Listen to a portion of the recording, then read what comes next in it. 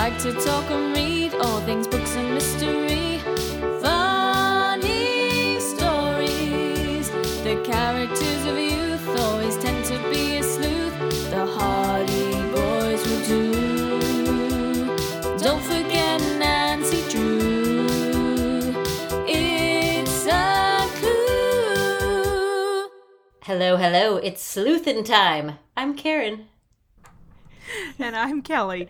I'm already thrown off by sleuthin' time. Did I get you? Already? Got me. Oh. It's so early to be getting me, but my work here is done. It's happened. The end. The end. It's a clue. Roll credits. Welcome to It's a Clue, a faux crime comedy podcast this week for golf caddies. Up for discussion, Karenzo, is Nancy Drew and the Haunted Bridge. Yes. We did read that book. We did. And, I mean, I think we're going to talk about this, but it was less haunted than I think you were concerned about. It was 100% less haunted than I thought it would be, and... To its detriment, I would say. Yes. I lost no sleep over this book. I'll put it that way. Unfortunate. Oh, whoops, sorry. That was my claw can. Claw can? Popping right... Yeah, I had to refill my birthday gift. Would you like to tell the audience about your birthday gift? Y'all, so... Karen got me a treasure trove of Nancy Drew related paraphernalia for my birthday. Yup. But the pièce de résistance was a what do you call it? Like a tumbler with a lid on it to keep your cold beverages cold. Like a White Claw, perhaps. Like a claw, perhaps. You know, it's an essential tool for podcasting. And it is engraved with our logo. I feel so freaking official. I can't even stand it. You are the most official, and I am so glad you finally have it, because it was killing me that you didn't. It's amazing. I'm going to use it all the time. Good. I'm glad. Truly amazing. And in our super schmancy fancy yellow as well. It is bright yellow, so you'll never lose it.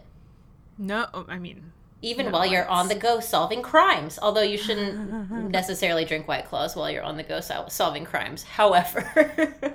I would get real conspiracy theory driven if I were drinking claws while investigating things. I mean, let's be honest. I'm actively trying to insert them in these books in my things that would be awesome if. I'm glad that you are. It's my favorite part of the podcast, so... Well, I'm trying to ramp it up. But anyway, before we get too far off the beaten path, and we do need to stay on the beaten path. You're right. Into the path. Here is my opening thought to ponder. And we've kind of hashed this out already, or at least referenced it, but for real, what is happening with the timelines in these books, Karen? It is yet another summertime. The sixth summertime. Yes, and it's clearly not a continuation of the same summer. We have now entered Babysitter's Club territory. Does Babysitter's Club do this also? Yes. Okay. I think they change grades once, maybe, kind of early on. I want to say they go 7th to 8th, or it's the summer before their 8th grade year or whatever. But then they're in 8th grade, and then it's summer. And then they're in 8th grade, and it's summer. And then they're in 8th grade, and it's still summer.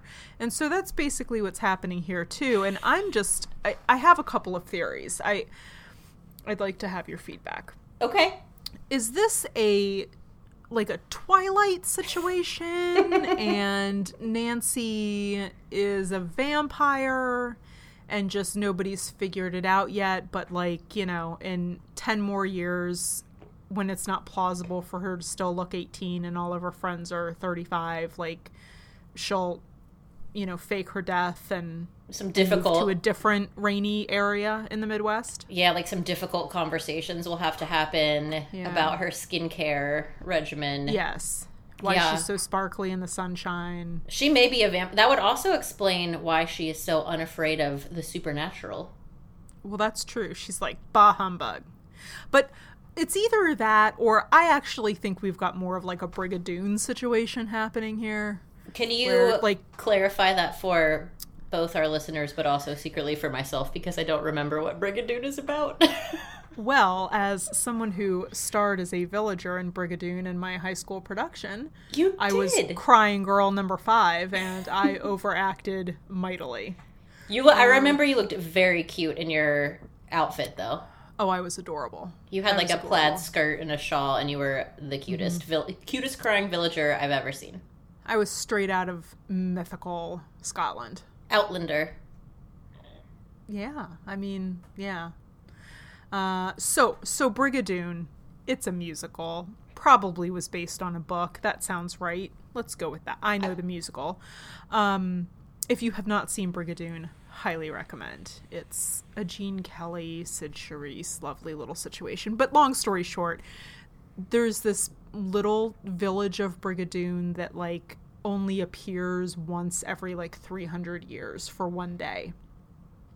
And then everybody falls into a 300-year sleep, and when they wake up the next morning, it's 300 years later. So I think that's what's happening in River Heights. Oh. I think it's just, eternal summer. No, eternal whatever day it happens to be. No one ages, but time passes.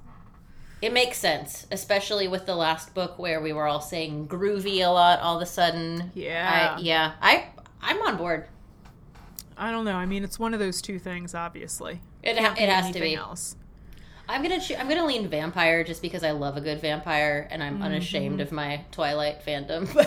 There is no shame on this podcast. Thank you. Unless we say that there is. And today we say there is not.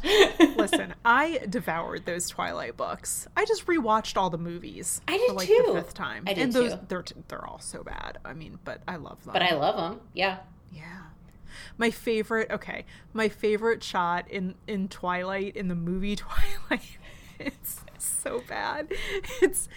She's just met Edward. Oh, I know. Do you know exactly what I'm going to say? I absolutely do, because it's my the favorite apple also. falls off the cafeteria line, and he catches it with his hands weirdly open, so it looks like the cover of the book. And you're like, nobody... First of all, no one asked for this. And then even I it's probably the first time I've ever watched the credits before, but they go back and they show that moment in black and white with the apple highlighted red. Nice. You gotta stick to your branding, man. So I had something that I thought was very bizarre happen yesterday, and now that I'm going to tell you about it, it seems like it probably wasn't, but I was, let's say, powdering my nose in the ladies' room at home, and the power all went off. No. I was using the restroom, and the power all went off, and it took me a bizarrely long amount of time to realize what had happened.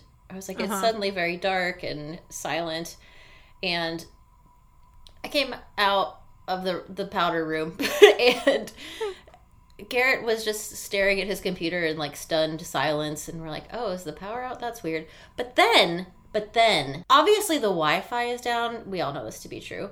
It requires your power. However, regular cell phone connectivity also ceased at the same time.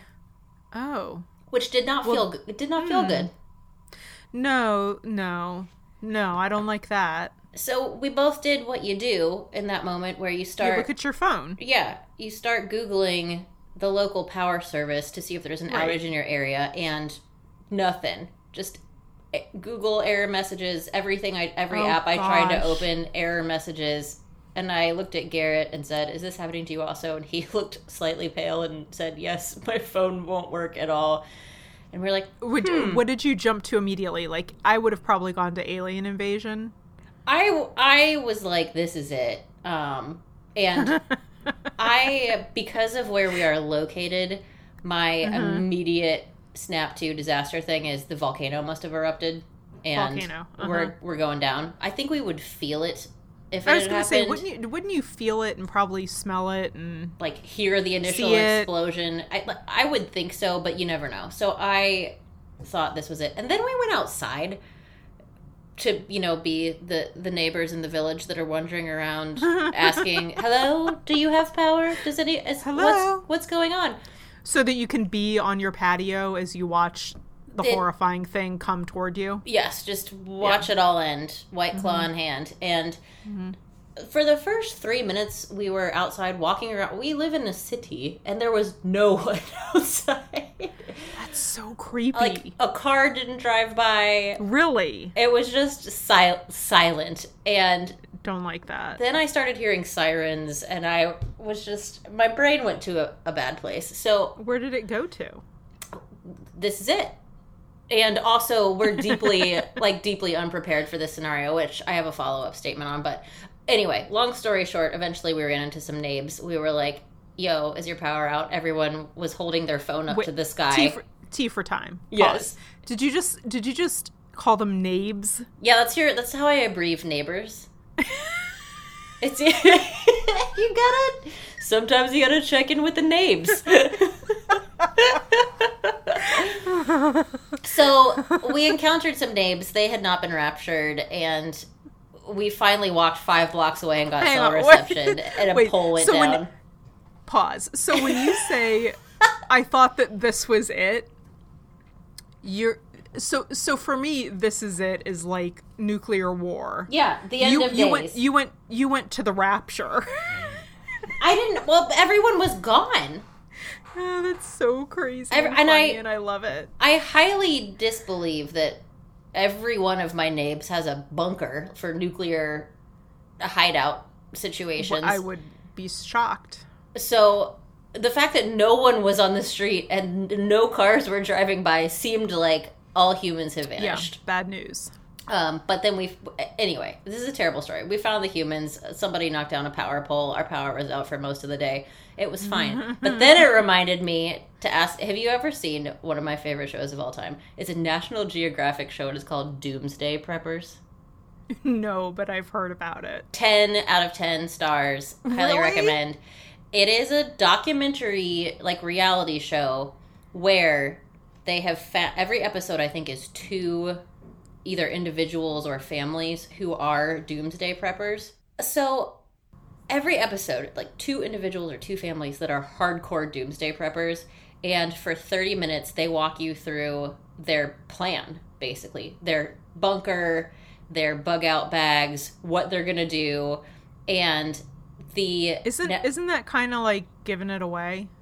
Well, then National Geographic actually, they start a timer essentially and say, all right, the thing has occurred. Do your plan, and we're going to see how long it takes you to... Oh, now that's intriguing. Activate I your didn't plan. realize there was a rehearsal. And then at the end, the experts on National Geographic give them a score of how well prepared they would be in the event of X thing happening.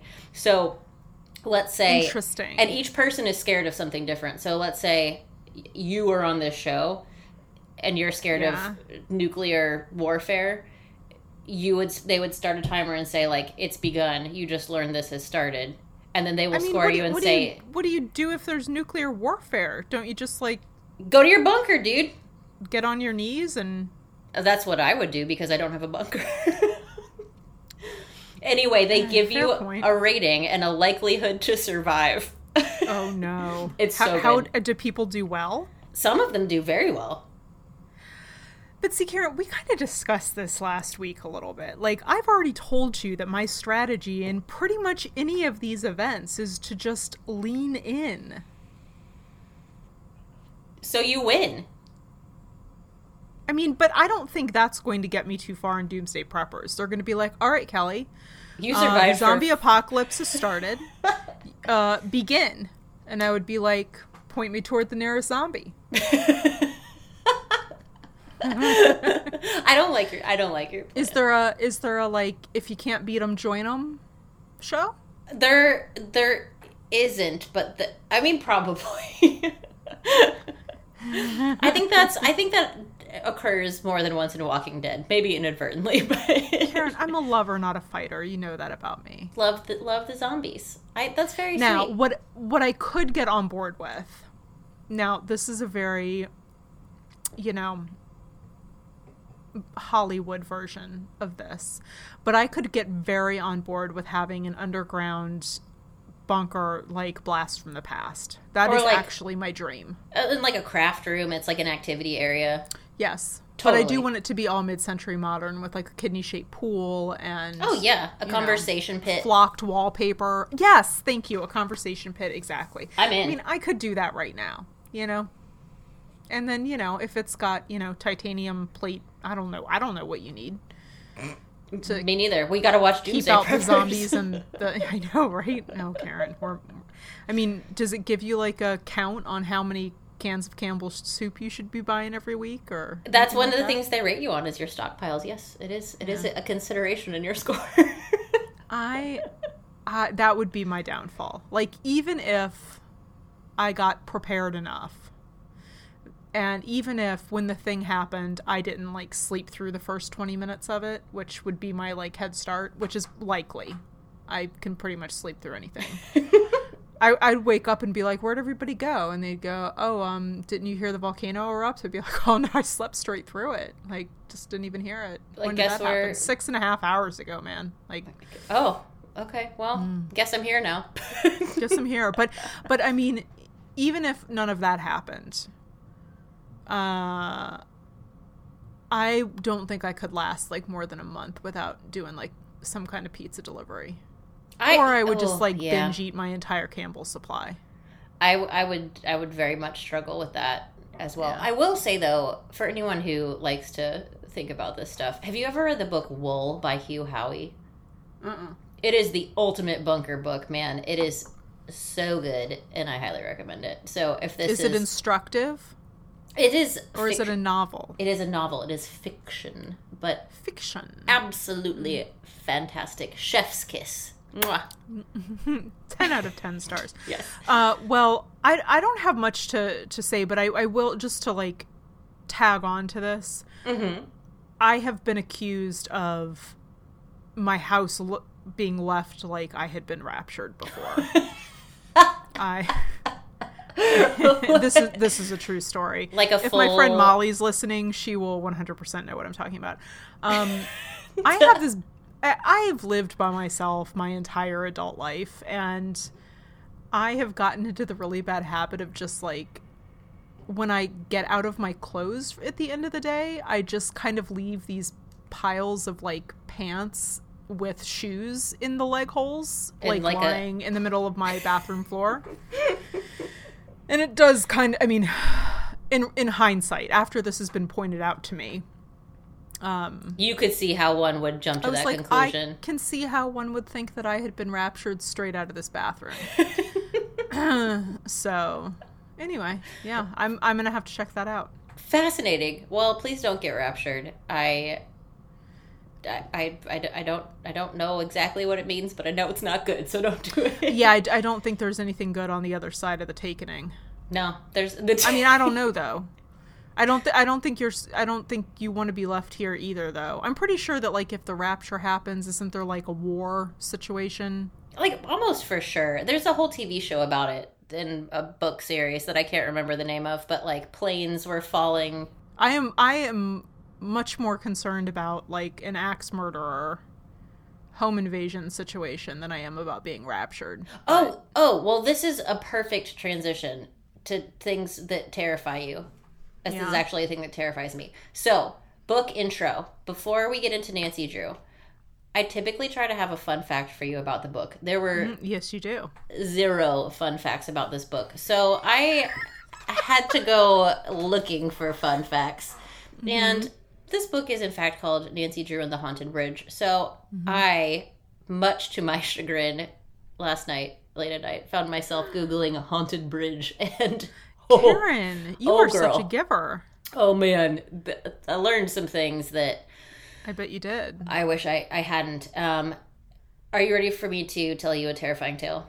I am. I have never been more ready in all my life. Yes. Okay, so the first 2 to 3 haunted bridges that immediately came up were in Texas. So first of all, Texas, what is up? Why do you have so many haunted freaking bridges? So many, apparently. So from there, I had to whittle it down to one haunted bridge to tell you about. And I we could just do this for the rest of the episode. I mean, we could, but I probably would need therapy. Fair enough. Okay, so what's your favorite haunted bridge? Okay, so I use the website Atlas Obscura, which if you haven't used it before, it is one of my favorite websites, and it basically allows you to search for a particular city and then just tells you weird things to go see in that city. Off the beaten path. I've never heard of that. Bizarre things, and it is awesome whenever you travel. So this was in Atlas Obscura. This bridge, Kelly, is called the Old Alton Bridge. That's its real name. And it is now known as Goatman's Bridge. As in, Nope, don't like that. the Goat Man. It's an old iron truss bridge, so you can kind of picture that. Yeah. You can Google it. You'll see it immediately. Maybe don't, because now I'm scared of bridges. But it has been deprecated to just being a footbridge now. You can't drive over it anymore. I would also not walk over it if, you know, Right. you don't love a ghost. The Wide story berth around that thing. The story is bleak and terrifying. So, 1938, right around the time of our friend Nancy Drew that we're reading here, there was a very successful African-American man who was a goat farmer that was living in this town, and he was murdered on the bridge by the Ku Klux Klan.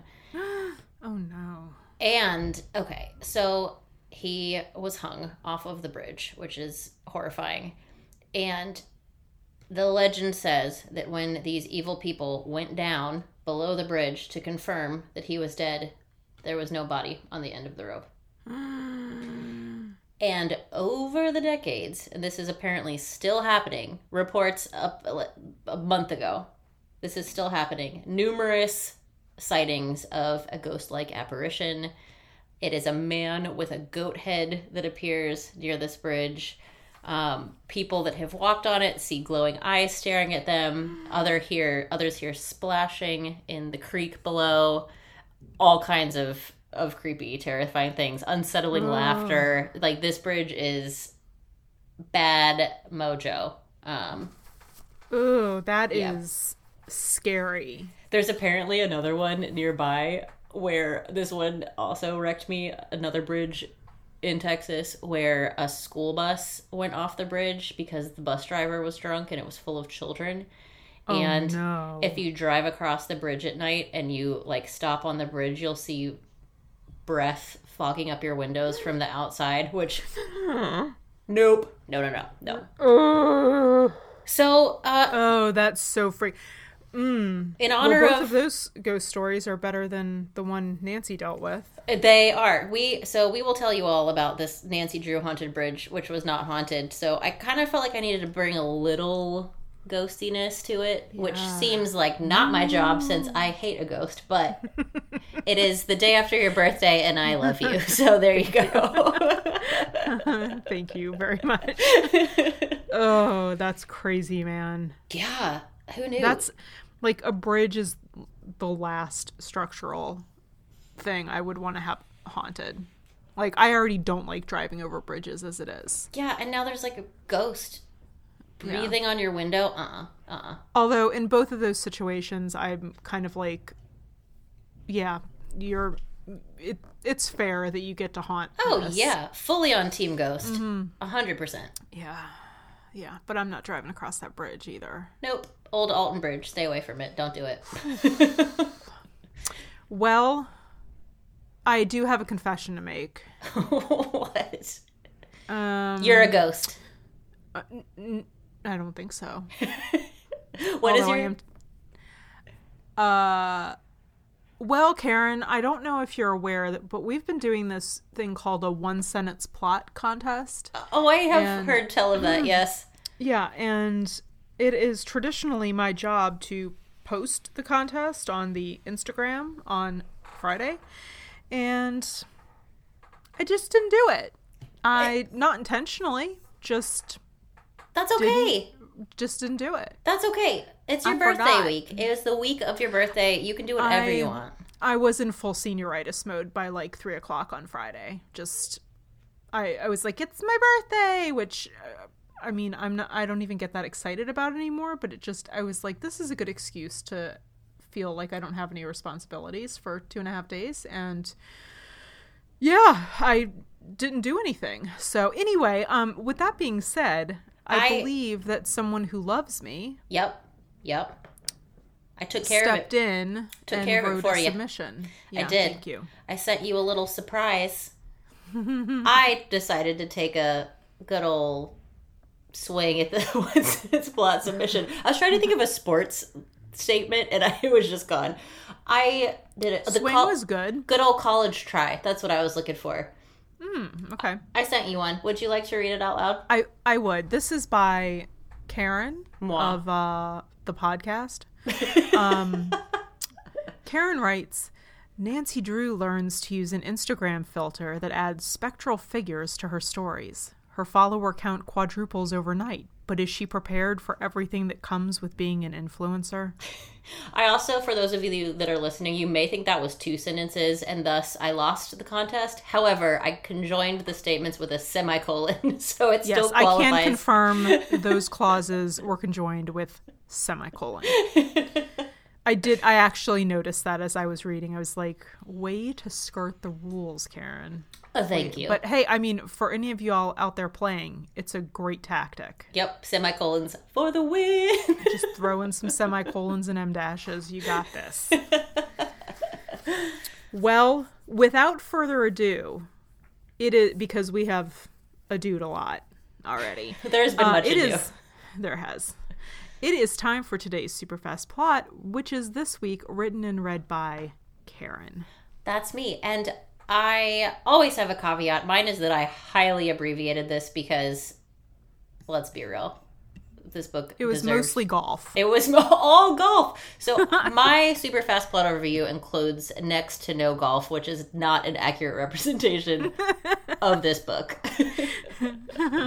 Perfect. Noted. All right. The Clue Crew is staying at Deer Mountain Hotel, a super ritzy getaway that is known for its epic sports tourneys. Carson wants Nancy there to help with a case he's working on that involves a ring of jewel thieves. And on day 1, Nancy learns from a golf caddy that there is a haunted bridge with a wailing ghost near the course. Related? Almost definitely. Nancy meets a guy named Martin Bartescu almost immediately, who hits on her the entire book, is incredibly annoying, and changes his handwriting every 13 seconds so he seems suspicious as hell. When the crew goes to investigate the bridge ghost, which turns out to be a scarecrow, Nancy finds a box of treasure buried in the mud. Inside of it is a jeweled compact, which is one of the items related to Carson's case. Apparently, the jewel smuggler he's hunting is a woman who is alleged to have a jeweled compact. Interesting. Nancy learns that there was a woman who lived nearby named Margaret Judson. She was engaged to a sexy zoology professor, but broke off the engagement when her house burned down. Nancy thinks she's seen this lady around town, so suspects she's somehow involved with the jewel smuggling because she also had a really fancy compact. They find Margaret Judson's former gardener, Joe Haley, when he almost shoots himself in the face. The Clue Crew nurses him back to health and learns that Margaret Judson is a great gal, and basically that she had a suspicious lady guest the night her house burned down, who is definitely the jewel thieving woman. Margaret had a ton of family jewels, so she was a target of the Ring of Thieves. Carson and Nancy set up a sting operation to lure the jewel thieves to a shack in the woods. Margaret's name is cleared, she gets re-engaged to the sexy professor, the lady jewel thieves go to prison, and the scarecrow on the bridge is still just a scarecrow on the bridge. Martin Bartescu, the clingy Nancy fan who we thought was the bad guy the entire time, turns out to just be the world's most annoying red herring and mansplainer. Also, Nancy plays about 4,000 games of golf during this book with a broken hand and still destroys the competition. She gets a big-ass trophy for ruling at golf and 0 rewards for solving a crime. The end. I think that was perfectly summarized. Do you think so? I do. Oh, thank you so much. I was already... Plus 10,000 pages of golf. So much golf. And prior to writing that, I had just read the scary stories about the bridges, so I was a little on edge. So, it's not my best work, but No, I think you did a good job. My heart was in the right place, Kelly. I know it was. Thank you. I know it was. You did a nice job, Karen. Well, thank you for covering for me since it was my birthday. It is my deep and sincere pleasure. And as you read this on your birthday, what were your general thoughts and musings? Well, I have a couple short thoughts, okay? And if we're going to talk about any of these, just yell at me and I'll stop. But Okay. I think I had some plot issues with this book, but like for the most part, I'm still enjoying these later books way more than I am the first in the series. I agree. They're starting to feel more like cinematic to me. Like it's easier for me to just imagine what's happening as I'm reading. I didn't feel that way in the first several. It was very robotic and very procedural, and it just didn't flow like a cinematic story would. I couldn't picture it. So I'm having more. I think I like the writing style more, and I don't know. Maybe that's just me getting used to reading them again, but I don't know. What do you think? Have you experienced that? Totally agree with that. The through lines are more I don't know if consistent is the right word, but they're more followable. Like, do you remember when we started this and we had to write the super fast plot overview, and I'm like, well, this is going to take 6 days because I don't even understand what happened. And now there is a distinct story being told, which I very much appreciate. Yes. And, you know, with the exception of like, you know, Endless Rounds of Golf, it's told, it's storytelling. It's not this happened, then she drove here, then she filled her tank up with gas, then she came back home, then she picked up the phone receiver, so it's much more, we're just hearing the main elements of the story, I think. So Yep. Approved. Agreed. Thank you. Next general thought and musing, Ned needs to go away. Oh, 100% agreed. Over it. Why do you say that? I got very excited. I concur. Are we going to talk about Ned in Real World River Heights? No, I have a whole other topic for Real World River Heights today. So Ned is the most insecure and passive-aggressive man-child ever in this book. He's not good. He's not good. Like, he's there, so... I'm not going to reiterate like every single point that happens, but like at one point Nancy calls him and asks him to, or he calls her, and he's like, I'm going to come visit you. And she's like, cool, didn't ask you to, but fine, if you want to come. Before you do that, see if you can dig up any dirt on this guy. What's his name? Martin. They call him Barty. Martin.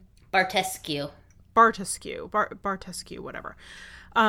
And he gets instantly jealous. Like, why are you asking me about another man? And she has to console him and talk him down. And it's okay. And it's not, no. And the same thing happens once or twice when he's there.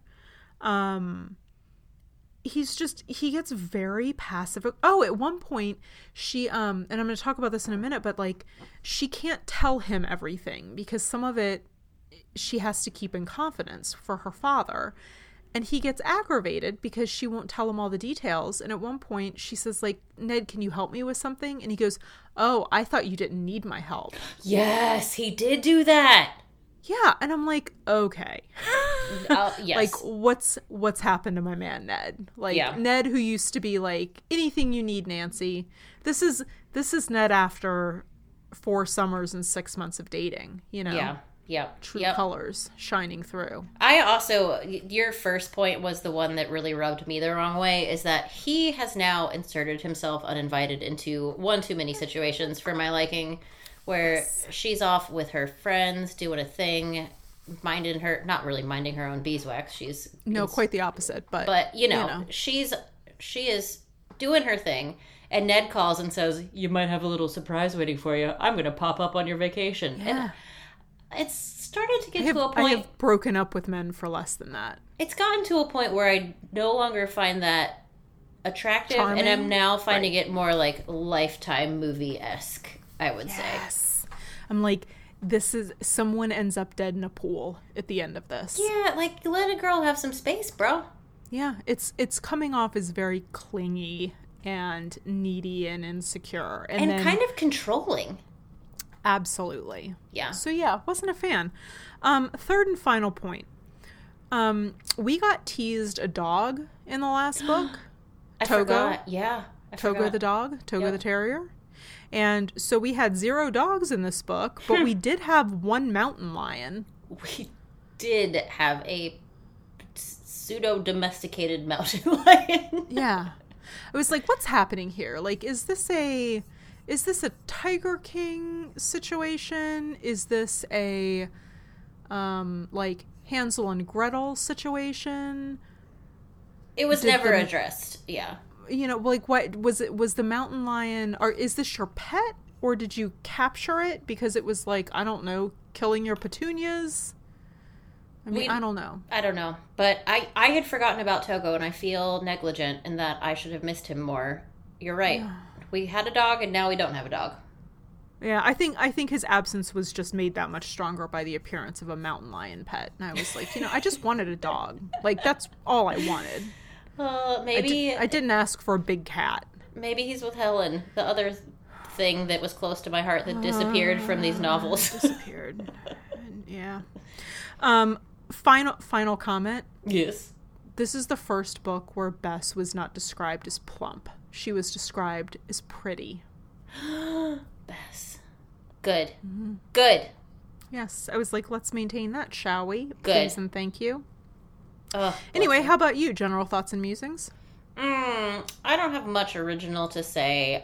Learned way too much golf lingo from this book. Mm-hmm. Wrote a few down. Any highlights? Yeah. At one point it was, well, that was a disappointing double bogey, which I plan to say frequently at work going forward. You know, like in general, like, you know, if you forward a email, if you reply, I'll do an email or something. Yes. Also, the other one that sounds like gnarly out of context, and I think this was in reference to a specific type of golf club. Club. Wow. They said, "Grab your mashie, Nancy," and I didn't like that phrase. I don't like that at all. No. That sounds wrong. Grab your mashie. Anyway, too much golf, and then I've got the hiccups. Well, maybe it's because of the cup I got you. It allows you to slug your claw too fast. Sucked in too much air with my claw. I already addressed this. Shocking for me to say this, but the ghost was debunked way too quickly, and I completely agree. I wanted more ghost. Mm-hmm. And moreover, the ghost wasn't even there for a ghosty reason. No. Like, it was just a scarecrow that kind of looked like a ghost. Yeah. And then the eerie sounds he was making were just the boughs of two branches rubbing together. I'm like, come on! Yeah, come on! That was and the screaming was just the bobcat, the mountain lion, the mountain lion, who was very angry because he was in a cage, which he should not have been. Yes. Yes. I was like, she's gonna go back there, and there's gonna be like a loon. You know, they're gonna be like straight out of the dowsing locket. A loon would have made much more sense, but it would have. I did capture for you my favorite line of the entire book. I bet I know what it is. Okay, you tell me if I got it right, because as soon as I read it, I could picture you aggressively underlining this as well. I wrote it down. It's the one thing I wrote down. What I'm thinking of. I wrote down one line in this book. Okay, so George kind of takes the... Yes. George decides to kind of like take the bull by the horns. Like, Nancy is doing something else, and George captures who she thinks is the bad guy, Martin. Yeah, she sicks her little henchman, Bert and Dave, on Martin, and she's like, and has him like lock him up into a shack. And it turns out that he is not the bad guy, and she basically is like, oopsie. But the way that she says oopsie is, oh, I seem to have achieved the prize boo-boo. Which, yep, that's the one I wrote down. It's so good. It's so good. I've achieved the prize boo-boo. That might be the name of this episode. Nancy Drew and the prize boo-boo. The prize boo-boo. Oh my gosh, it's so good. It was like, George, I like you 4% more now. It did warm the cockles of my heart for George a little bit. So yeah, I was like, that's the closest George has ever gotten to being like, well, I was wrong. Yeah. Oops. Whoopsie. Okay, so as always, classic mystery elements. Gonna knock my socks off with some mystery. I'm about to like slap you across the kisser with some classic mystery elements. Oh, God. I don't know what that accent is, but I liked it. It was very aggressive. I loved it. Well, okay, once again, this came up in an earlier novel about Nancy Drew, but graphology, which is like the study of handwriting. Did it come up before? It did, and you Googled that word and you introduced me to it. I don't know why my voice got so high when I asked you. Did that come up before? Yes, graphology. So there's this full, like, and we might as well go ahead and talk about the Martin Barty Bartescu red herring situation, because these two things kind of overlap. They do. We're going to call him Barty because that's what the gals refer to him as the whole time, and I can't. It has real, like, Harry Potter connotations for me. If you know, you know. But anyway, so Barty is this, like, extremely toxic, like, just everything gross about a guy that can't, like, take no for an answer. Disgusting. He's just gross. Like, he latches on to Nancy, like, at first sight at this resort they're at, and, like, just hounds her for days and weeks and follows her around and, like, invites himself to their dinner table, and he's just disgusting. Anyway, she pretty instantly, mostly because she doesn't like him, and this is one thing Nancy does pretty consistently, you know, she forgives people and lets people off the hook because she thinks they're too nice to be a criminal, and then people that are horrible she assumes are the bad guys, which in her defense is typically accurate. It has been mostly true, yes. It has been. In this situation, she's like, that guy sucks and he's probably involved with this, and he ends up not being. He ends up being this guy who recognizes her. He knows that she's this, like, famous detective, which, on a side note, I think is kind of interesting because, like, it's been something we've talked about before. Like, don't people recognize her? I mean, like, even just in River Heights, don't they recognize Nancy and go, like, what's that sleuth doing here? She poking around? Oh, but they have to. They have to. Well, so now she's out of town and runs into an out-of-town person, not somebody from River Heights, and he 100% recognizes her and basically decides to mess with her. Yes. He's gonna, like, follow her, see what's going on, and, like, and just mess around with her and see if he can't, like, get her suspicious of him, and, you know, he's kind of making fun of her, right? So he starts... God, I hate him so much. I hate him so much. But he sets up this whole fake thing to make himself look like a bad guy by, like, he changes his handwriting. And it's apparently a talent he has developed over the years, which seems odd, but whatever. Wow. And wow. she pretty what much cool instantly guy. notices it. Yeah, right? Good job, guy. So anyway, she starts thinking that, you know, he's a forger, potentially, because he's constantly changing his signature. Which, to me, I went, if you were a forger that was good enough to, like, have not yet been caught, wouldn't you do the opposite? Wouldn't you be better at this? Yeah. Yeah. But, okay. I had to laugh. One time she thinks that she's like, I got him. Like, his signature that I saw in the guest book is totally different than the writing on this card where he sent me flowers from a florist. And then she figures out that, like, oh, the florist wrote the card. Yeah. It's like, aw, boo-boo. Foiled again, Nancy. Foiled again. So anyway, yeah, graphology comes up. You know, there's a lot of stuff that we've seen a million times before in these books, so I'm not going to go into it. But, I mean, I think one of the more interesting ones and, like, unique to this book, at least so far, is she's working a case for Carson. That's literally the only reason they're at this golf resort. It's the only reason anything happens. Like, she doesn't get pulled into a sidebar mystery. She's, in the course of working on a case for Carson, she runs into all these characters. And a lot of this, she is not allowed to disclose, even to the Clue crew, because Carson is working with detectives from New York City.. 'City. Now, again, I will ask, why, if Carson are New York City detectives hiring a Chicago suburbs lawyer to investigate something for them at a third location. That also appears to be an international crime as well. Correct. I'm like, I have okay. no answer for that question at all. It's one of those unanswered mysteries, I guess. But anyway, this is kind of like the first time that she has not just told Bess and George and Ned and anybody else who will listen, the guy behind the, bar and the girl she's playing golf with and everybody else, like exactly what's happening. And I think it's kind of awkward for all of them. It was deeply uncomfortable several times. Yeah. Well, and also it was like, why are Bess and George even here?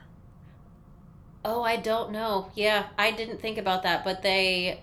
Yeah, because she couldn't loop them in to help. No. So, anyway, not my best work, Karen, but, like, those were kind of the big ticket mystery elements in this one. No, those were big. They were good. They were... Thank you. The withholding of information was bizarre. It made me feel like maybe I'd get some more juice for Real World River Heights because it would damage friendships. It didn't, though. They were like, I trust you. Almost broke up Ned and Nancy. I wish it would have. I wish she would have been like, you know what? You're not taking this great, and that's a red flag for me. Yeah. Well, let's talk when we get back to River Heights. Well, I'll call you. So let's do it then. Real World River Heights. I Please. took a different approach to this section this week, inadvertently.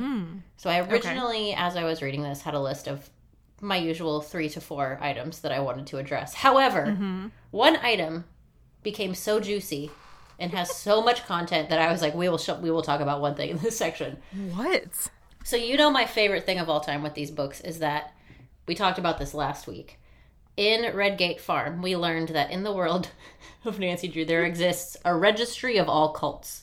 Yes. If you were a and cult, then last week there was a registry of painters and sculptors. Yes, there was a registry of all painters and sculptors. So in this book, they start referring to something called the Social Register.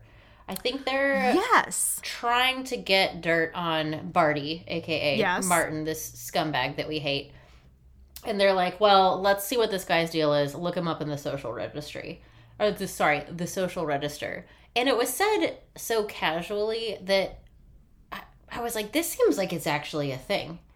Yeah. And I Googled it, and it was a thing then, and it is still a thing now, Kelly. No, really? Get ready.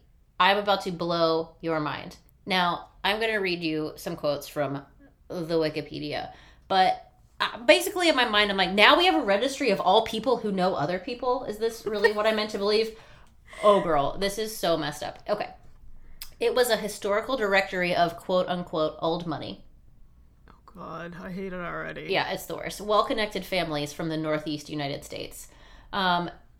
Allegedly, in recent years, membership has diversified both in geography and ethnicity, but I find that very hard to believe.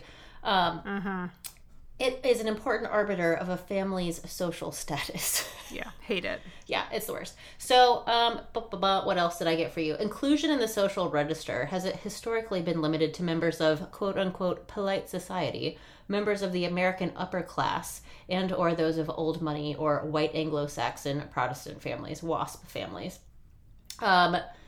The other thing that I wanted to tell you, there's something called the Robb Report. Don't know what that is, but their description of this is, the Social Register bespeaks old money, Ivy League, trust funds, privileges of birth, fox hunting, debutante balls, yachting, polo, distinguished forebears, family compounds in the Adirondacks, and a pedigree studded with 19th century robber barons. Wow. That was a mouthful. But yeah. Wow. So I was like, what is a robber baron? I didn't Google that. That seems like a failure on my part. But fox hunting. Compounds. I didn't know they did that outside of your. Oh my God, that's so crazy, Karen. But didn't so much of this also just scream Nancy Drew? The yachting, polo, family compounds in the Adirondack, debutante balls. Do you think are the Drews in this? 1,000%. You think? Yes. Okay. I do. I think that is how she keeps getting invited to all these days. I don't know. But she does a lot of yachting. That makes sense. Yes, she does. Lots That's of how yachting. she figured out how to sail. So, That's crazy. And do you think there are like asterisks behind the families that have like a teenage babysitter available to hire, like they did in our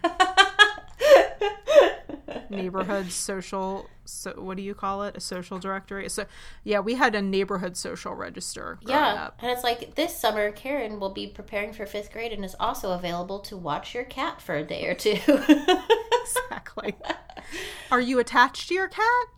Maybe go with someone from the 6th grade. She has zero experience except with the ghost cats in her basement, but those have stuck around for a long time. Are you comfortable hiring a 12-year-old to watch your 6-month-old? Call Kelly. We come with activities. Who will call her mother if anything the goes second wrong. that baby cries. Yeah.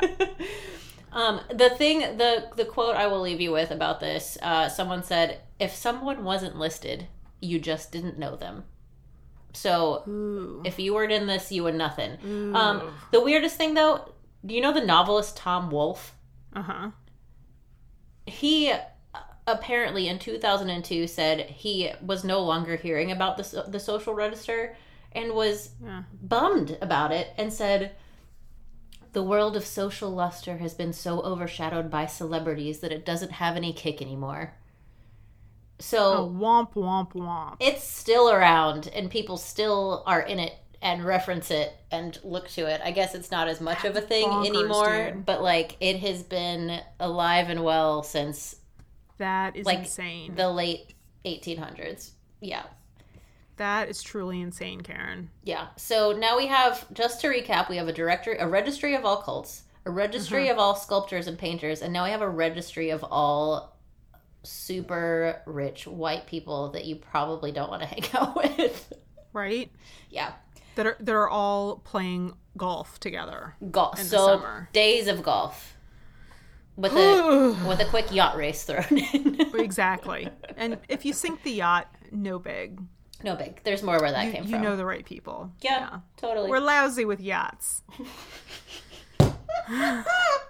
More yachts than you can shake a stick at. Oh, we're lousy with yachts. You just made me snort my drink into my nose. You got me. I'm sorry. Yatchets, Karen. We're Yatchets. lousy with yatchets. Thank you. Here in Ohio. Mm-hmm. Anyway, Land yatchets. Had I talked about more things, I would have also have talked about Ned being the worst in this book, but we already discussed that. So that concludes Real World River Heights. There's a registry of these people. Well, I like a registry better. That makes me feel better. It's like, we have documented the fact that you are in existence. We know where you live. Keep it under control. Yes. Gotta make sure this doesn't get out of hand. Yeah. Well, I do have some recommendations for this book. Oh, I would be upset if you didn't. Okay. So, it would have been awesome if Nancy and or Margaret had called out Martin and or Ned for this like insane level of toxic masculinity. Like Nancy, the closest we get, and I actually like this moment, although it didn't go far enough, Nancy finally agrees to go to a dance with Barty, and she's in the car with him, and he starts driving really fast, and it scares her, and she tells him to slow down, and he says, I'm sorry, this is just how I like to travel. And which I thought was a weird turn of phrase, but that's neither here nor there. Anyway, she says, well, I don't, so either slow down or I'm never going out with you again. I wanted more. Like, I wanted a full-on, like, stop the car! And, slam it and, like, take her heels off and, like, stomp down the, Yes. Like, you have made me feel unsafe and I'm no longer continuing on this journey with you. Have a nice life. You suck. Correct. Or, like, pick any interaction with this guy. Like when he sits down at their table and forces the 3 girls to eat with him. Like, say, no, sir, we're having our own brunch. You're not invited. Get out. Like, so I would have liked a little more calling the men out for their BS rather than like soothing them, which is what happens with both Barty and Ned. They get pacified. I know. I would like that how too. How pretty they are. I would like it if they had done that too, but I also recognize how horrible it is to be in that situation. And also in that era, it's like, are they safe saying those things? But yes, I wanted to throw down. But and I could understand it more with Barty, because she's like, this guy, you know, like, I've just got to deal with him another 2 days. Like, let's not make a thing. But like Ned, I really wish she would have been like, why are you being insecure? Yeah, he needed that feedback for sure. He needed that feedback. You are correct. Next point. So it would have been this whole book revolves around two things. Golf.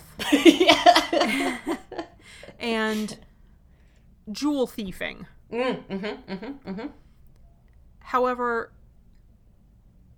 the jewel thieving is entirely past tense. So I would have really loved if there had been some like active live jewel thieving going on in the book, not just investigating a retroactive jewel thieving. Yeah, there was no in the moment crime. Correct. It was all investigating past tense. And like, even to the point where the actual criminals aren't even in the book until they get invited into the book in the last 4 pages. Like, we don't know Mrs. Brownell. Like, it's not like she's on site. It's not, this is entirely a retroactive investigation. So it would have been really great if, you know, Mrs. Brownell or somebody else actually involved in the book had been conducting an active criminal act, you know, that would have been pulled into this somehow. One of the things, like, Chris, the golf caddy, it would have been awesome if he were part of this and he had been placed there by this jewel ring to steal jewels from these rich hotel visitors. Yes. Like, kind of like a la Dirty Dancing, you know? I thought he was in on it the whole time. Yeah. Like, that would have been better. It would have been awesome if, like, in the same vein, like, I wish this whole plot of Mrs. Brownell against Margaret had involved the house burning down. Like, that house burning down just being sheer coincidence on the night that all of these jewels go missing, I'm like, there are no coincidences. Like, it would have been awesome if the plot was not actually to steal Margaret's jewels. Oh. The plot was to steal Margaret's jewels, but to kill her in order to steal her jewels. And then burn the house down to conceal the crime. And, you know, maybe she gets bopped on the head. Maybe it's like, you know, some type of poison in her tea or something, but it doesn't kill her.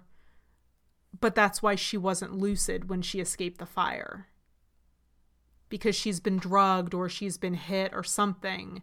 And that allows her, I don't know, but like the fire happening, yes, in some ways it was a catalyst only for this kind of like mistaken identity thing. Yeah. Yes. You just made that make more interesting. So much more sense to me than what happened. I completely agree. It was also weird that the women who were responsible for this were almost shocked they had been caught. Absolutely. They were like, I did this crime so long ago, and I actually didn't burn the house down, and I am just a co-gang member that didn't really know what was going on. And so I felt like it was largely unresolved in that we got these, like, little timers that were just... But we have not busted the jewel thieving ring. No. At all. No, there will be no jewel thieving roadside attraction. We are not there yet. No, like, we just got the soldiers. We didn't get the main... Correct. I mean, well, and, like, not for nothing, there was barely a crime against Margaret. That was all just bad timing. Yeah. You know? I mean, it was, very womp, womp, womp. Yeah, agreed. Final suggestion. It would have been great if golf had mattered at all to the plot. Like, all of the golf that happened in this book, and there was a substantial amount of golf in this book. Ugh. If any of it had mattered, 100% of the golf could have been removed and it wouldn't have changed a thing. No. Like, yeah. Yes. Nothing. It was just the thing that Nancy did in between sleuthing. Completely. Like, she had to keep changing her tea times so that she could go sleuth. That's how unimportant it was. She was like, I'm going to push chapter 4 back by 2 hours so that I can do chapter 3 a little longer. Was it also then, now that you say this, it was equally unimportant that she had basically a broken hand this entire book? Completely.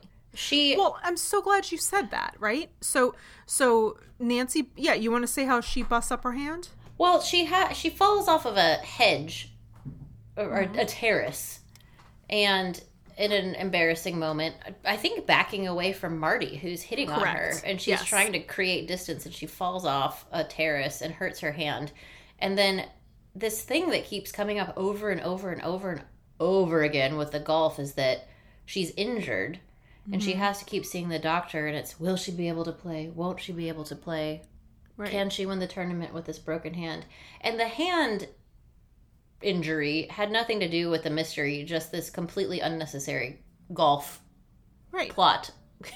Right. It was like literally a, no pun intended, handicap for her. Indeed.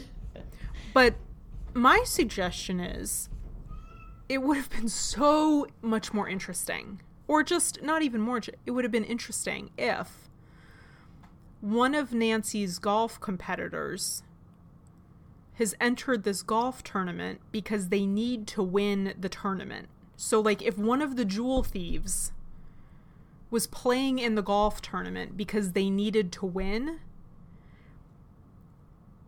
for example, like, let's say that whoever wins the golf tournament gets to go pick up their trophy outside of some, like, big safe, because, you know, it's this big double-handled silver trophy, so they keep it locked up in the safe, and they need to be able to get inside the safe to case the joint, or they need to be able to see what the combination to the safe is, or they just need to get inside the room so they can snatch, like, the diamond earrings or whatever.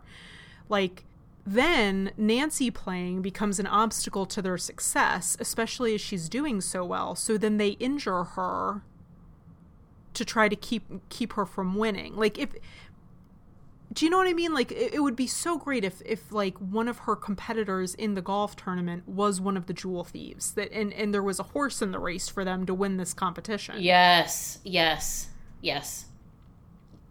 Yes. This concludes my suggestions. They were very good suggestions, and we probably could have spent the whole time talking about this, because I'm always confused by these books to some capacity, but the golf and the hand and the relationship of those things just left me feeling stumped. I will say.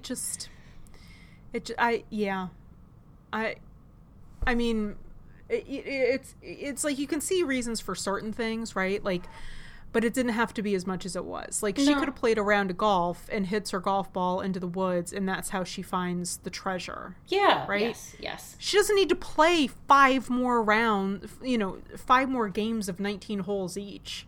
No. You found it. Let's move on, you know? Well, it does dovetail perfectly into our final section, which is her never-ending resume. And so, of course, the obvious first thing that I will say is, we learned this week that Nancy is a phenomenal golfer. She didn't do anything halfway. No, the quote from the book that I wrote down is, she's just casually playing golf, and her scores attract the attention of the club's golf pro, who urges her to enter the championship tournament for amateur golfers, which she then goes on to win handily. She wins. I think I'm saying these words right. Like, I don't golf, but like, she beats par by, like, I don't know, 3 strokes or something like that, with a busted hand. It's the lowest score that's ever been gotten on that course, and by the youngest golfer ever. So, blue ribbon golfer. I think my most interesting thing was we see her be embarrassed in this book. When? Which I don't know if I have ever seen before, but it's the moment we were just talking about when she busts her hand. So Marty Bartescu, Barty, is all up in her beeswax, and she is backing away from him, and she falls off the terrace, and it is just a very kind of like head over heels, embarrassing, like boop, like a really awkward, cartoony fall. And she's always so poised. She's never had like a fumble like that before. And the description of her reaction to that is pretty intense embarrassment. She basically runs away from the situation. She's so embarrassed. She just kind of like runs away and hides and is blushing and can't believe these people saw her and just like floop over the edge of this terrace. And it was one of the most humanizing Nancy Drew moments I think I've seen to date. Yeah. You're right. I remember that now. I kind of didn't notice it at the time, but I do remember that, and I say that. She was like, yeah, she got really embarrassed that people might have seen her fall. I do one of those per day, so she's crushing Cheers. it that this is the first time in 15 books that she's fallen over. We've had tinges of this all along, but it's so hardcore in this book. She is so freaking competitive. Oh my god, yes, she is. She was taking this golf tournament so seriously. One of the golfers she's golfing against is named Ruth Allison. She's playing super injured. She initially did not care about this at all. She was like, oh, fun, whimsical golf tournament. I don't care about winning. We'll see what happens. And then as soon as she starts losing, she's like, activate the plan. Nancy Drew doesn't lose. She goes nuts, man. She is not going to lose this golf tournament. And I don't think she would be a sore loser if she had lost, but I think she would have been destroyed emotionally. Yeah, no, I think so. Are you okay? Did you just yawn at me? Yeah, I did. I'm sorry. It's 9:08. It's an hour and 20 minutes past my bedtime. Fair. I'm only slightly joking. Yeah, she is uber competitive though, which again, like you said, not entirely surprising, but she does. I mean, she keeps initially she keeps going like, I'll just be happy if I qualify. That would be such a surprise if I even qualify for the tournament. And then by the time she gets to like, she's now playing one of the best amateur golfers in the country or something. And she's got a busted up hand. It's like, I must win. Oh, yeah. She was going down swinging. Oh. I'm sorry. That wasn't even a good one. I'm sorry. No, that was... What are you talking about? Okay, that concludes Perfect. Nancy's resume. She is a phenomenal golfer. She can be embarrassed, and she is the most competitive lady on earth. I think those are all accurate statements, and they're all new for her resume/cover letter. She's like, my greatest strength is that I never lose. My greatest weakness is I never lose. Correct. I'll shank you in the kneecaps. So, okay, I have one open question for you. Okay. I have an open answer for you. An open faced sandwich. Open heart, an open palm, an open sandwich. I could really go for like a hot brown right now. I love an open faced sandwich. Oh, with like a little like meatloaf, a little gravy. Yeah, with some gravy. Girl. Like a little like white bread. I'm ready for fall. I think I want stew. Like I love a hot dish. I can't anymore. I'm over it. Like I was talking to mom and dad yesterday. I was like, I'm done now. Like I'm done. I like being under blankets. Yeah. So when it is so hot that you don't even want clothes touching you, I'm just sweating under a blanket. I mean, I get it. I'm ready. Listen, I know. I'm not even gonna call it basic. The heart wants what it wants. I want some pumpkin spice. I want a hoodie. Yeah, I want to wear like a sweater every day. Yes. Thank you. Anyway, here's my question. What exactly is nature lore? This phrase gets bandied about several times in this book with nature T for lore. time. Nature lore, Lore. So the zoologist fiance, Oh, the professor the cute fiance, guy. Yeah. the cutie McCuterson. He wasn't, when she goes to his apartment, he's not there because he was out on a nature lore hike. And then that phrase gets brought up too about his uncle, who's the guy who, like, you know, almost shoots himself in the head. He's very into nature lore. I And I'm Googled like, it You did? Tell me. just now. I looked it up just now. What is nature lore? Was my question. Yes. What did it say? This A says thing in Nancy Drew. nature and Nancy Drew only. Nature lore is essentially the use of naturalists' books to open the students' eyes and pique their interest regarding what is to be seen outside. So it's like nature camp. I'm like, yeah, explain it to me. I don't get it. Books that tell about nature and science-related topics in a literary way, says another thing. Oh. Well, like, wouldn't you do that? Okay. All right. I guess that makes sense for a professor. I'm like, but if you're in nature, don't you just look at nature?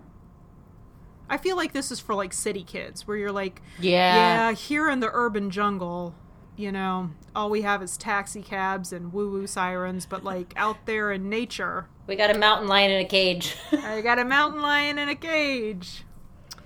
Good talk. I think it's like that. I think it's teach the youths about nature and its meaning via literature and other tomes. I accept this answer. Thank you very much. I believe we can close our first question. I'm really cobbling that together from a rapid Google search. From your 4-second Google search. Listen, that's what we do here. Thank you for that. I appreciate it. My pleasure. Did you have any other open questions for me? Any other open face sandwiches for me? I mean, we've kind of already hashed it, but, like, really my only open face sandwich is, like, why with the mountain lion already? Like, Yeah, that was why? not a thing that ever made sense. It just doesn't make sense. I mean, it would have made sense if he had, like, you know, a chicken coop back there, or, like, you know, a bunny hutch, you know, but, like, who's just like, yeah, this is Togo, my mountain lion. Well, and he He tried to bite my face off, and I gave him a steak instead, and we've been roommates ever since. I mean, like, who does this? And, like, the guy who was keeping this mountain lion clearly against its will was rendered nearly unconscious and nearly dead by almost blowing his own face off with a gun. And which I have follow-up questions. Like, that would have been another opportunity for some improvement. Like, maybe he got caught in the crossfire of a jewel thief. That would have been more interesting. He didn't. He did not. He No. somehow He tripped. and misfired a rifle, which to my knowledge is a very long weapon. Right. And I don't know how you Also, aren't you in... historically, like, not supposed to point them at your face? That is correct, and I don't believe that his arms would have been long enough for that specific type of accident to have occurred. Like, having watched many Discovery ID reenactments, I know. Girl, that would be just impossible. I've watched 48 Hours of Doomsday Preppers, so I can assure you, I basically know you everything. would need a mechanism. Yes. Yeah, it's real sus for sure. Yeah, okay. So, Well, anyway. dear darling sister, I would like to rate this book with you, and I have chosen this week that we will rate Nancy Drew and the Haunted Bridge out of a 12 possible autographed golf balls. Perfect. Well, Karen, I am going to give it, I think, a fairly generous 5 autographed golf balls. Oh, say more. I wanted way more Ghost. Like, you promised me Ghost. We got no Ghost. No feel follow like through this is on false the Ghost. advertising. Yep, agreed. Total false advertising. Obviously, golf. Yep. I mean, to say I wanted less golf would be to imply that I want any golf. And I wanted 99% less golf. Like, that is how much less golf I wanted. Like, you can say the word, but don't make me watch a full tournament. Correct. I would even happily go through one game. But Okay. we went through, I think, 4 games. Yes, we did. Matches. We sure did. Bouts. Yeah. What do you call Yeah. journeys? A golf journey? We Ra- did 4 full golf journeys. Races. And one of them, and Karen, one of them, they even had to start back at the first hole again because they were tied after 19 holes. Oh So, my like, God. I lost my mind. They were Yeah, like, well, I I was guess like, we got to do this one oh, again. sweet And God. I'm like, I quit this book. I'm not, I almost DNF'd this book when they're like, we're going to start that golf game again. I'm like, I can't do it again. I can't do it. Somebody needs to win, or like, Nancy's hand needs to fall off or something, but like, I can't do it again. No more golf. Yeah, so, and it lost all of the points for all of the toxic masculinity. Like, it was in like, in more of a spotlight than I think than ever before in this book. So Absolutely. didn't like that. Absolutely. Yeah. How about you? You're going to giggle to your heart's content. I also rated it a 5 out of 12 autographed golf balls. Is this the first time we've ever agreed? I think it might be. Oh, And Larry. same reasons. I could have done with a lot less golf, for sure. I could have done with a lot more Ghost, which I cannot believe I'm saying yet again. I know. Also, Kelly, in light of our conversation last week about doing a cooking episode, I have been very attuned to the meals that happen in these books. There are usually 6 to 12 meals mentioned in explicit detail. There was only one meal described in this entire book, and it was just when Nancy is recovering from her hand injury, and they nurse her back to health with orange juice and breakfast rolls. Oh, I remember that. That was all we got. And pray tell, what is a breakfast roll? I pictured something of the Pillsbury variety where you pop the can. I don't know. A croissant, A croissant? perhaps? A cinnamon roll? I don't know. A Oh. sticky bun? Maybe a cinnamon roll. I bet it's a cinnamon roll. I also thought there was like a huge missed opportunity, since you brought it up, with when she goes to cook the guys' dinner out at Yes! the cabin. I was like, what are you cooking then? What did you make? I know, I asked myself that so many times. They're nursing the guy who shot his face off back to health, and they're like, they feed him like 100 times, and they don't say what they fed him.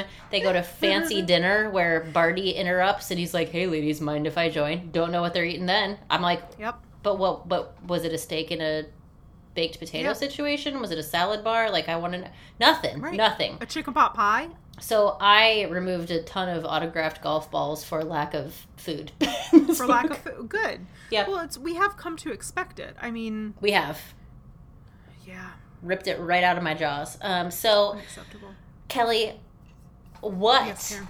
are we reading next week? There is no doubt it will be better than the book we read this week. We are reading Enola Holmes next week, baby. Oh, I cannot wait. I cannot Yes, wait. it is super sleuth time. So yeah, it's the Missing Marquess, I think, is the first one, but it's the first in the Enola Holmes books, if you want to read with us. And it's the same book that they made the Netflix special out of. So Oh, I had no if you idea. want to watch the Netflix movie, it's very good. I'm kind of glad I haven't watched it now because I want to read the book first. Yeah, I have not read the book yet, but Have you I watched have the... seen the movie.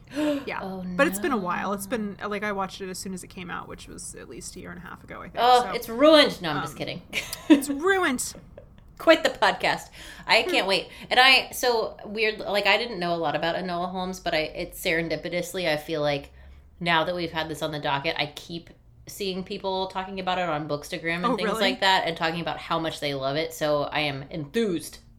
Yay! I'm really excited. I am really, really excited. Like, everything I know about this character makes me think we're going to love her. So, I think we will too. Enola, welcome to the podcast. yo. Well, as always, thank you for listening. We love you. And if you are so inclined, please rate, review, and subscribe. Tell a friend if they also like weird stuff like this. Nancy Drew, super sleuthing, mountain lions, etc. Golf. So much golf. You can find us on Instagram at It's a Clue Podcast, where we will not forget next week to do the one sentence plot submission. Well, we won't do it next Oh. week because we don't do them for Enola. So, and then we're not doing it the week after because we're doing cooking. So it's going to be a couple weeks. Oh, yeah, well, just kidding. JK. I'm fired. Anyway, follow us You're on not Instagram. fired. There's a picture of Kelly's cat on there now, and it's very cute. So Yes, thank you to everybody for the birthday wishes too. That was very, very nice way to start my day. So, and remember what we learned today in Nancy Drew and the Haunted Bridge, Karen. What did I learn? What did I learn? Please tell me. Never count your score until the last hole is played. And with that, happy sleuthing. It's a Clue is hosted by Kelly Biscopink and Karen Farmer. Our logo is designed by Courtney Kyle. You can find her on social media at I am Courtney Kyle. The It's a Clue theme song was written and recorded by Danny W. You can find her on Facebook at Danny W Music. Audio engineering is graciously done by our friend Mark Goodlow.